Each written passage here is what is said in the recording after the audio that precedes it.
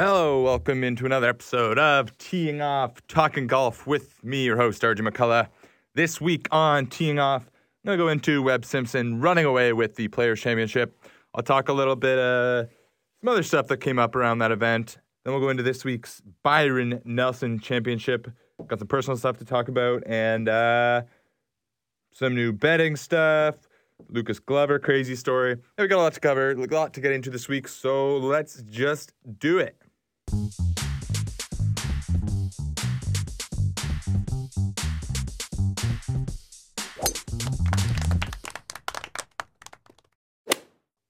First thing I've got to touch on, though, what was Phil Mickelson thinking? The sun's cooking you. He caught some heat for wearing this exact same shirt a few weeks ago. Oh, really? Merciless. Now, you'd think after a guy, as was pointed out, catches heat for wearing something, he wouldn't wear it again. Well, Mickelson doubled down with, he's going with this new look. It's essentially, he's wearing a dress shirt. He's trying to create a new little niche in the golf world of people going from the business office to the golf course, and apparently not being able to take the 15, 20 seconds it takes to change your shirt. I don't know what he was thinking with that shirt. And he was playing with Tiger the first two rounds, so I can only imagine Tiger would have absolutely ripped into him for this thing. If you haven't seen it, it's worth taking a look at. Yeah, I don't know what. Obviously, someone in his inner circle got into his ear and was able to pitch this to him. He has a sponsorship deal with this company called Mizzen and Main, and he calls it a performance fabric dress shirt. His quote, I just pulled it up. It's, "Nobody does kind of slightly overweight middle-aged guy better than me. And this says exactly who I am." Well, if who you want to be is a guy who looks like an idiot, well, I guess that's what Phil decided to go with. Just reading, a fan between first green and second tee tells Phil Mickelson he's digging the long sleeve shirt. Phil responds, "I had to dress it up a little bit around here." I guess when you see he's standing beside Tiger, who has one of those Nike shirts that has no collar, but I don't think anyone's turning on the TV and saying, "Oh yeah, that's a good look. I think I want to try and pull that off." So that was kind of the lasting image of Phil Mickelson. He came into the week playing really well, and even during the telecast, Bones, Phil's former caddy, was on, and he was discussing some of the crazy shots Phil's hit over the years, and then Johnny Miller, arguably the best golf announcer, but also hands down the most cranky. His response to Jim Mackay going on about how impressive some of the stuff Phil Mickelson would do when they were paired together, caddy and player, was, well, Phil was packing up his car on Friday. So basically, I don't know if Johnny Miller doesn't like Phil or what, but not getting any credit for these shirts aren't going over well. I guess you could just leave it at that. In terms of the actual golf tournament that happened this weekend, yes, there was an actual golf tournament. It was a big one, too. The proverbial fifth major. If you didn't read my blog on that last week, quickly, I don't believe in the idea of a fifth major. If there was a fifth major, there would be five majors, but there's four majors. So I digress on that. Webb Simpson was the winner. And there is the winning putt for Webb Simpson. A double bogey at the last, but still a four-shot victory at 18 under as he wins 5-4 over a group of three. Yeah, there you hear it.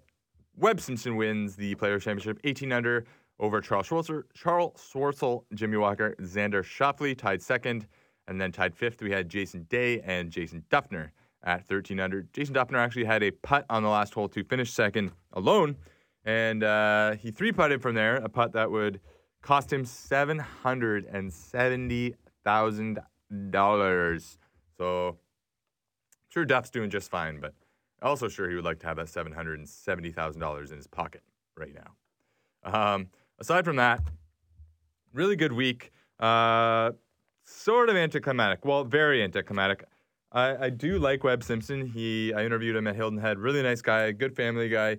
He had a bit of a family issue as of late that I'm going to talk to about in a minute. But before I get into the positive things about Webb, I just want to discuss any tournament that's a runaway tournament. I mean, this one was a runaway from day 2. It happens a lot in majors. The closest thing you're going to get to a major without actually having a major. I hate it. I hate it more than almost anything else in golf. I would honestly, I would rather watch Patrick Reed win the Masters again than see a runaway event, unless the guy winning is named Tiger Woods. It's just, it's so hard to manufacture the excitement when a guy's up by 5, 6, 7 strokes. I mean, as amazing as Tiger was playing on Sunday, and really Saturday, which started it, but when he got within, the closest he got was 4 strokes. And even then, it's like, okay, Tiger, he's played amazing this far, and he's still 4 strokes back. Like, you're going to need the leader to come back to the field. And it is significantly less exciting, significantly less enticing to turn on the TV and watch when you know a guy's up by so much, especially when it's not a U.S. Open.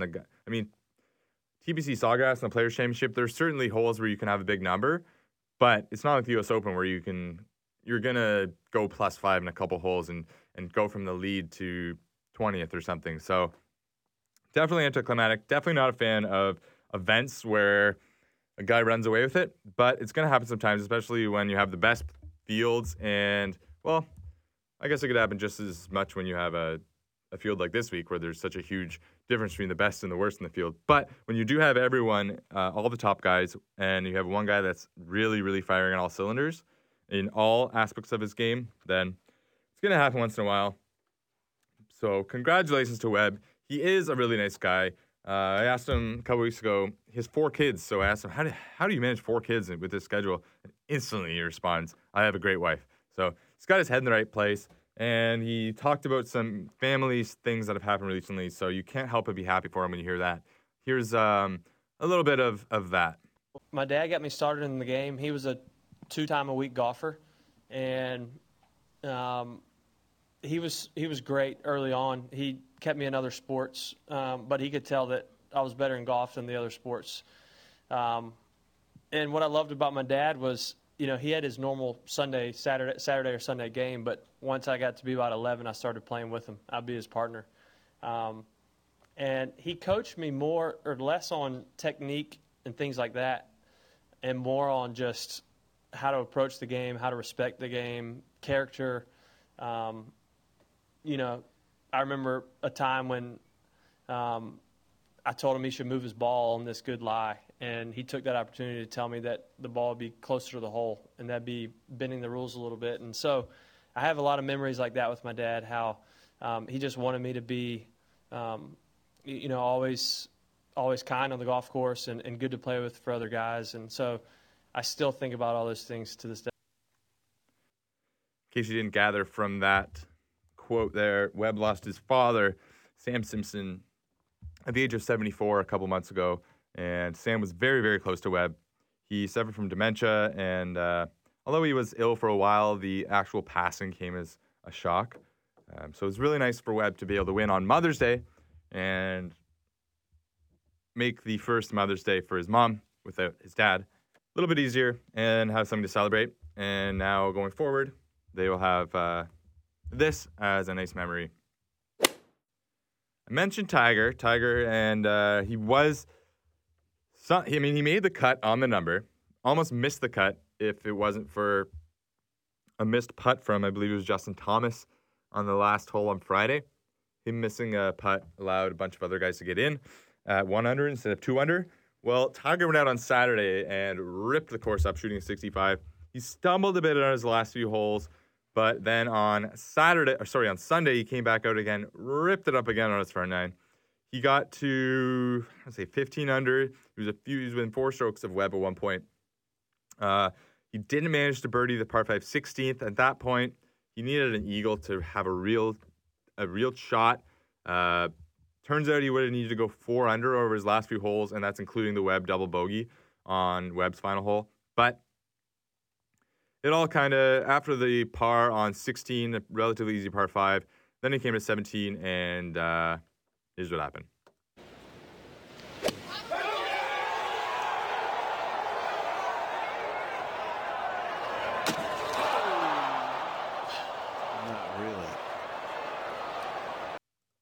That was Tiger on the 17th, the famous 17th hole at TPC Sawgrass. He put that in the water, failed to get up and down, had a double bogey. He ended up finishing in a tie for 11th, which when you consider he made the cut on the number, really, really good. But he's had a bit of an issue, a new problem for Tiger.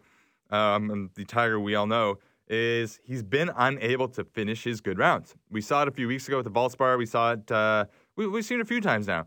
When he gets things going, he gets really, really hot for about 12 or 13 holes.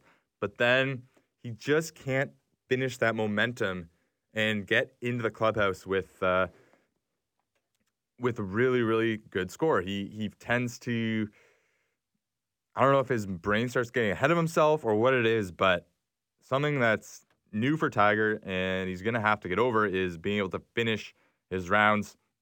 The only caveat I will say is it's all part of the coming back process.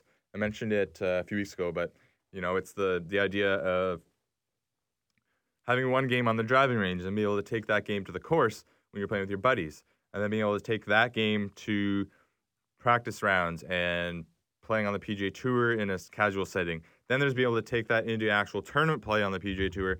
Then there's being able to take that into contention on the PGA Tour. And then there's being able to take that into contention in a major. And then there's being able to win a major. So it's this whole sequence of events.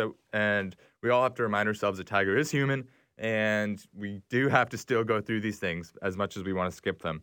But I mean, all in all, a really, really good weekend for Tiger. He finished 11th after, as I said, making the cut on the number, but we couldn't help but want a little bit more. There was that brief moment when he was pouring in birdies on Sunday. He got to within a couple, and he still had some relatively easy holes left. But again, he just couldn't finish it all off, but that is okay. Can't win them all.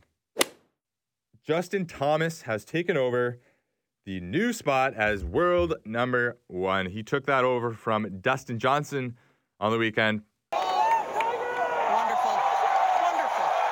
Well played, Justin Thomas. Beautiful shot. Justin Thomas makes it 2 at 17.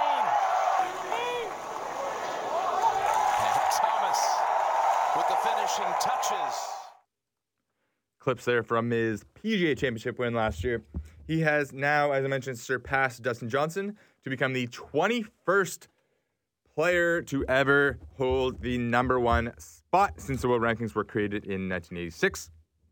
Others, Webb Simpson, he won by 4 at TBC, jumped 21 spots to number 20 in the world. Tiger, who started the year ranked 656th in the world. He moved up another 12 spots to number 80.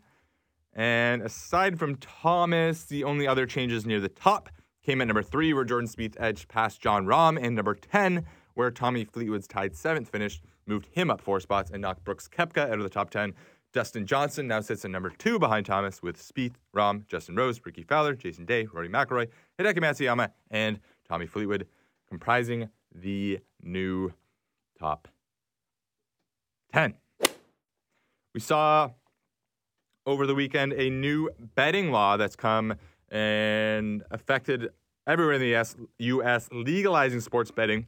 It's still a bit of a state-to-state thing. I haven't been following it as close as Americans obviously would, because in Canada we already have free legalized gambling.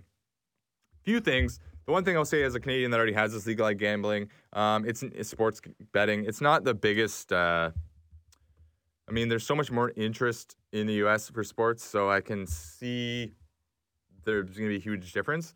But prepare yourselves for, stopping at gas stations to fill out a Proline ticket anytime you want. We don't have this here, but I can only imagine the ability of places to have live betting at events. The one thing that's a negative and is going to catch on quickly, you see it in the U.S., there's always such a problem with any sort of addiction, opioids, drugs, anything. Gambling, sports gambling is sort of like a drug.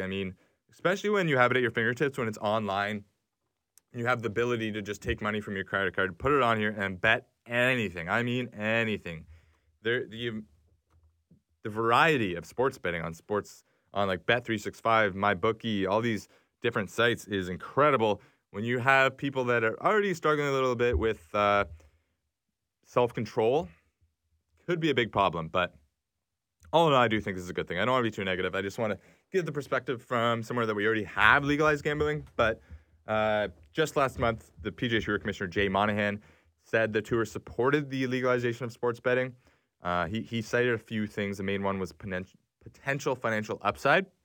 With that, like one way they can do that, they're going to be selling things like shot link data, things like that to gambling sites. You're going to see a lot more gambling sites. You're going to see a lot more statistics. You're going to see a lot more people touting themselves as pros. People saying like, pay this and you'll get these picks and all that stuff. You're going to have hedge funds and all these crazy other entities now betting on sports, and holding off the illegalities of that there's going to be a lot of temptations. Let's just say that. But in terms of golf, they're going to be able to sell shot link data to get more stats and more things, just data points to bet and to do research on. Another potential source is apparently the tour would collect an integrity fee, which is a surcharge of sorts, which helps protect its competitions from shady influences. Monahan tossed out a 1% number of the total betting operations, which a recent study estimates that depending on how many states offer regulated sports betting, the market could be worth $6.03 billion in annual revenue. In recent years, golf has sort of been trending in the moving towards the gambling stuff. I mean, DraftKings has gotten really big in golf. So we've seen a growing emphasis on things like instant scoreboard updates, video streaming, special coverage of featured groups. But moving forward, definitely it'll be more. You're going to have to see on Golf Channel and on shows, you're going to see more of not just analyzing like Tiger's swing or the rough and stuff like that.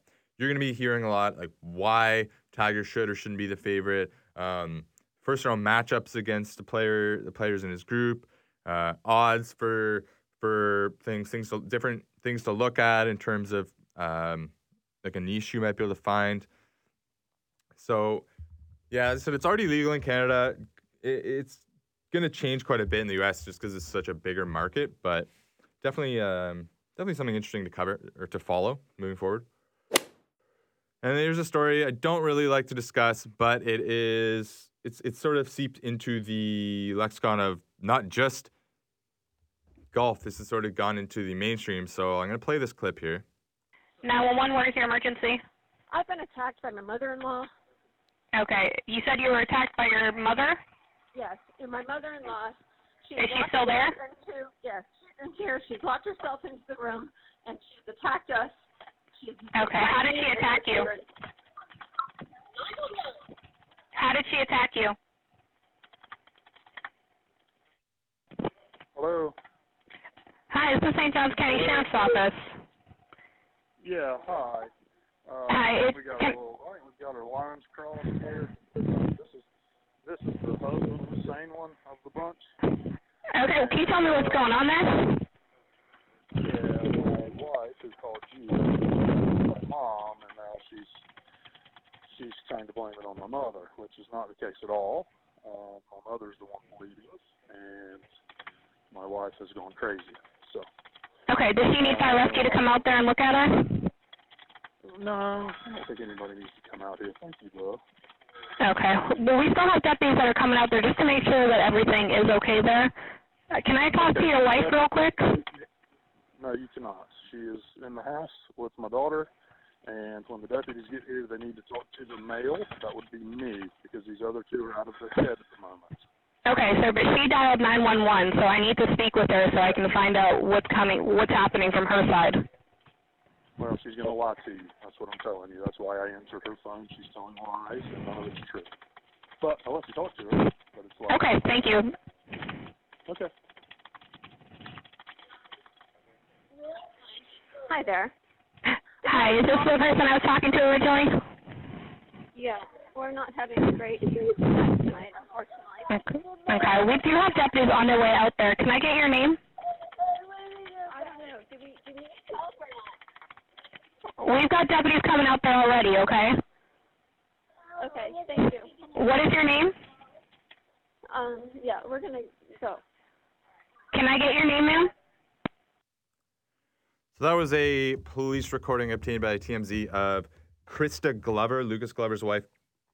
Apparently, as far as we know now, Krista and Lucas's mother got into a bit of a fight, and this stemmed from essentially every time Lucas is a good golfer in his own right. He's won a major before. He maybe has a bit of a down couple of years, but allegedly, recently it's been escalating as every time Lucas doesn't play a good round, his wife, Krista, and this isn't a joke, his wife, Krista, absolutely lambastes him. She rips into him. She calls him a pussy. She says he can't support the family. If he doesn't start winning again and getting back into the spotlight, she's going to take the kids and he's never going to see them again. And this resulted in her physically getting into it with Lucas's mother, so her mother-in-law. Police were called. Police arrived at the scene. Lucas has been cleared of all any and all wrongdoing, and he handled this very well because any situation like this, you do one thing wrong, it can quickly be turned against you as a male of privilege. And it's a sad story. I've seen a lot of people making fun of this. It's a sad story. It's a sad story. This guy's being abused by his wife mentally and physically. It has escalated to the point where police needed to be called and involved. And you can just hear the exacerbation in his voice. Lucas isn't someone that likes attention. Lucas isn't the guy that is out there doing media, seeking media. He's not out there, wearing crazy clothes, doing crazy fist pumps out there on the town or anything like that. So from what I can tell, he's just a down-to-earth, nice guy. And you look, this is I could be wrong here, but you look at the pictures of his wife. She's a beautiful blonde. He's not exactly the best-looking guy. Put two and two together here, not the best situation. So I really just hope everything works out. I hope that Lucas, quite frankly, I hope that either they work it out and maybe there's some sort of mental health issues here and they can deal with that as a family. But if she's treating him this way and it's gotten to this point, for his sake, I hope that he can extricate himself and his family and everything with the kids is okay. And I just hope everyone's happy and that they can live the rest of their lives in a civil manner. Nobody needs this. Moving on, this week we have the Byron Nelson, the AT&T Byron Nelson Championship. That is in Texas. We're on a bit of a Texas swing here on the PGA Tour. So this tournament, I'm going to be honest, it's not one of the best tournaments. We're going from one of the best tournaments on tour to one of the least best tournaments on tour, to put it mildly. The one thing that's interesting about this week, though, is the new course. We have a new course for the first time in a while. And this event especially. It used to be held at TPC Four Seasons, which, fine course, is okay. They did manage to gain the most charitable donations at the previous course, previous iteration of this event, whatever you want to call it. But they have since moved to a new course called Trinity Forest. It opened in October 2016, so it's a very new course. It's built on top of a landfill. And essentially, it's night and day from any other venue. It's going to cause some controversy this week. It's a links-style course in Texas, which is obviously really, really hot. Links-style, lots of wind. It's a bit elevated because of the landfill, so it's exposed. It's a course that you need to play a lot of bump and run shots. You can't play through the air. You're going to need to play along the ground, much like you would play in the UK for an Open Championship, British Open. Lot of runoff areas, huge greens. There's a double green. We've had players say they'll go out there one day and shoot 7 under. The next day they'll go out there and shoot 7 over. It's tricky. It's got some spunk to it. It's got some flair to it. It's got some uniqueness to it. It's dark. It's brown. It's unique. It could go down as the next Chambers Bay. It could be the next Whistling Straits. It could join the PGA Tour as a regular event, or it could be a one-off. I think what people are saying, close that know kind of what's going on behind the scenes, is this course is really pining for a major. They really, really want to have a major. And if things can go well and they can figure out how to best set up the course, that seems like it could be a distinct possibility. So, hey, let's hope that things go well this week. And let's hope that, if nothing less, it's not like a minus 20, minus 25 winning score. Let's hope for some weirdness. That's essentially all I can say. I want to see some runoffs. I want to see some bogeys. I want to see some double bogeys. I want to see some long grass and people getting pissed off. All that stuff. The field, the field's not very good. There's some good players in the field, but it's very, very thin. Just 5 of the top 25 players in the World Golf Rankings are present. Those would be Jordan Spieth, Hideki Matsuyama, Sergio Garcia, Mark Leishman, and Matt Kuchar. There's a couple other notables, Chilean teen Joaquin Niemann and Maverick McNeely. Niemann he's just seeing up at his 3rd professional start. The last time he was in Texas, he had a 6th at his first professional start for the Texas Open. Maverick McNeely, former world #1 amateur. He is taking his first sponsor exemption since the West Coast Swing. He's coming off a 3rd-place finish on the Webb Dog Cobb Tour. Other notables that can be seen, Adam Scott, Charles Howell III, Jimmy Walker, Brant Snedeker, Bo Hostler. The rest are kind of just middle-of-the-pack grinder-type players. There's over 150 players in the field. I did my usual, spreadsheet, narrowing the field down between, recent form, recent cuts made, how guys have fared in Texas. I didn't go into how they fared in this tournament per se because it's on a brand new course. That doesn't really matter. And then looked at general stats and then stats that I deem relevant for this particular course. And after all of that, my top 5 for the week are Jordan Spieth, Jimmy Walker, Charles Howell III, Matt Kuchar, and Rory Sabatini. There's really only, as I said, 11 guys of the 150 plus that made it to my final spreadsheet. Spieth, Kuchar, Billy Horschel, Jimmy Walker, Brandon Grace, Aaron Wise, Charles Howell III, Rory Sabatini, Martin Laird, Johnson Wagner, and Andrew Putnam. So hopefully one of those guys will get the job done. But on a new course like this, sort of hard to handicap. We don't really know what exactly to look for, but really just looking forward to seeing this course. Looking forward to seeing some high scores, some low scores, some confusion. And that's about it for that. I'm going to sign off here in a minute, but some personal news. I am attending the LPGA event next week, heading out to Michigan on Sunday. So I'll be there covering everything, covering everything from Monday through to either Saturday or Sunday, depending on the tournament goes. Canadian Brooke Henderson's there. There's a bunch of other big names there. So looking forward to getting a look into the LPGA, how things sort of run over there. I'm not sure what my podcast and blogging schedule will be, but I'll certainly be active. You can say that. Next week's tournament on the PGA Tour will be the Colonial, so the Texas Swing kind of keeps ramping and going on. Other than that, that is it for this week. Thank you for joining me on Teeing Off, and I will speak with you next week.